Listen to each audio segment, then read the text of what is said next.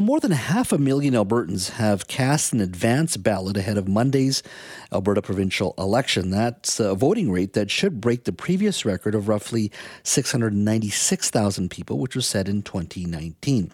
Now, the Alberta election is, for all intents and purposes, a two-horse race between the Alberta NDP and the United Conservative Party. There are 87 ridings in Alberta, and the UCP and the NDP are the only two running a full slate of candidates. It has, from certainly where I sit, it has been a bare-knuckle, elbows-up affair between the UCP, led by Danielle Smith, and Alberta NDP's Rachel Notley. Now, it's important to keep an eye on our neighbours as we are connected economically to Alberta, of course, and there's, of course, a significant amount of people-to-people relationships and family relationships as well. What happens in Alberta impacts British Columbia and vice versa. Now, ahead of election night on Monday, I thought it would be important we get a snapshot of what's happening on the ground. And our next guest is a perfect guest to talk a little bit about Alberta politics. That's Stephen Carter. He's president of Decide Campaigns and co-host of the Strategist podcast. Stephen, thank you for joining us. Thanks for having me, Jazz. This is great. Well, I've been watching from afar, and I am incredibly intrigued by the Alberta election more so than any other time, and I'm not sure why that is. Maybe it's polarizing. It's whatever it is. It is very interesting, even as a British Columbian, to watch it. What's your sense of things in this election as we head to election day, voting day? Is it as tight as people say it is? It is incredibly tight. I was talking with some folks yesterday where we were guessing that we could be seeing a victory that would only have a few thousand votes that would decide the outcome. This is going to be a super close election, and it's going to be difficult for people to even make up their minds on who they want to support, which, I almost thought that this was going to be an intervention. You'd be calling from BC to tell us all the mistakes we were making, because we're making quite a few, and I really do appreciate you caring about us. It's quite a time out here in Alberta. Oh, I bet. Now, what are the driving issues there? The driving issues are similar to what's driving issues in British Columbia. We've got the same social disorder issues that you've got in BC. Tremendous homeless populations, drug use issues, downtowns that are fading. Then we also have economic issues, right? We are in the midst of our biggest fire season this early ever, and we're still not talking about climate change. We have the economy and the future of oil and gas kind of hanging over the election, but no one actually wants to talk about it. And that's too bad, because that would have made a very interesting election, but I'm not sure anybody telling the truth could have been actually elected in Alberta. To me, I've always assumed that to win an election in Alberta, one had to win 2 out of 3 areas, which would be Calgary, Edmonton, and then rural Alberta. Is that still essentially the math, the political math? Well, and we're just making it smaller and smaller. Right now, Edmonton is entirely going to the NDP. Rural's almost entirely going to the UCP.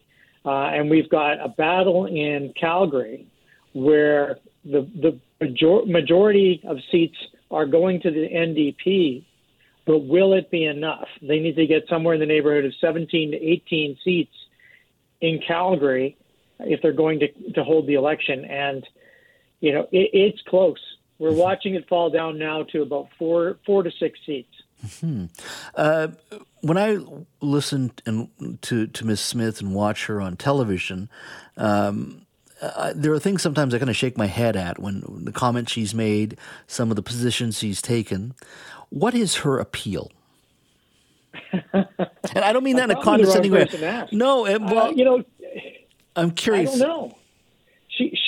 She's running on, I'm going to protect you from the things that you're worried about. And so she's got a huge population of anti-vaxxers that support her. But the more important thing than anti-vax or any of these kind of crazy things and crazy supporters that she's got is the UCP is seen to be the defender of the Alberta economy. And we vote Conservative out of almost habit here. Certainly it's not because of good governance, I can assure you of that.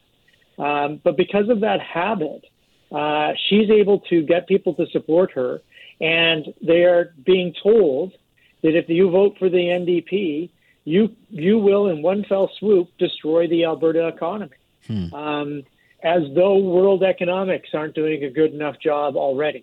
That still remains an Achilles heel, though, for Ms. Notley, though. I mean, people, if they're saying Danielle Smith is the person, there still remains a healthy skepticism of the NDP and Ms. Notley in their ability to handle the economy. It's been really interesting watching Notley and her team manage that. They have been ignoring that part of the issue and instead have just focused a negative campaign on Danielle. And the campaign has basically been, what crazy thing will she do next? And the positive thing for the NDP is that virtually every day there's been another crazy thing that's been unearthed that Danielle Smith has said or done. Every day has been another issue, including being told by the ethics commissioner that she broke the law in a way that was not respectful of a democracy. And that's just kind of been swept away by the UCP followers because they just want to be conservative regardless of what it costs us in the long run. But whether it's UCP or NDP, I mean, when I think of Calgary and Alberta, and I've been there in a couple of years. Look forward to going back this summer. I see a very young province. An increasingly diverse province. I mean, you are going through significant demographic changes. Well, we have the third most diverse population in Canada here in Calgary. I mean, I was out in Surrey for the last year, and it felt very much like home. We had, the truth of the matter is, we have a huge visible minority population that is active and exciting and bringing us. We have the highest percentage of entrepreneurs in Canada in Northeast Calgary, and that's entirely representative of our immigrant population. They've come in and taken Calgary by storm, and but that's the new Calgary that I see, that you see, Jazz. That sometimes the old staid conservative voters don't see. They see threat where I see opportunity. Well, it's going to be an interesting weekend and look forward to chatting with you very soon in regards to what it all means Tuesday morning. Well, so keep an eye on your neighbors. Keep an eye on us. We need your help. Yeah. It's a difficult time for us, Chaz. So thanks for checking in on it. Yeah, we always do, my friend. Thank you so much. Thank you. Talk to you soon.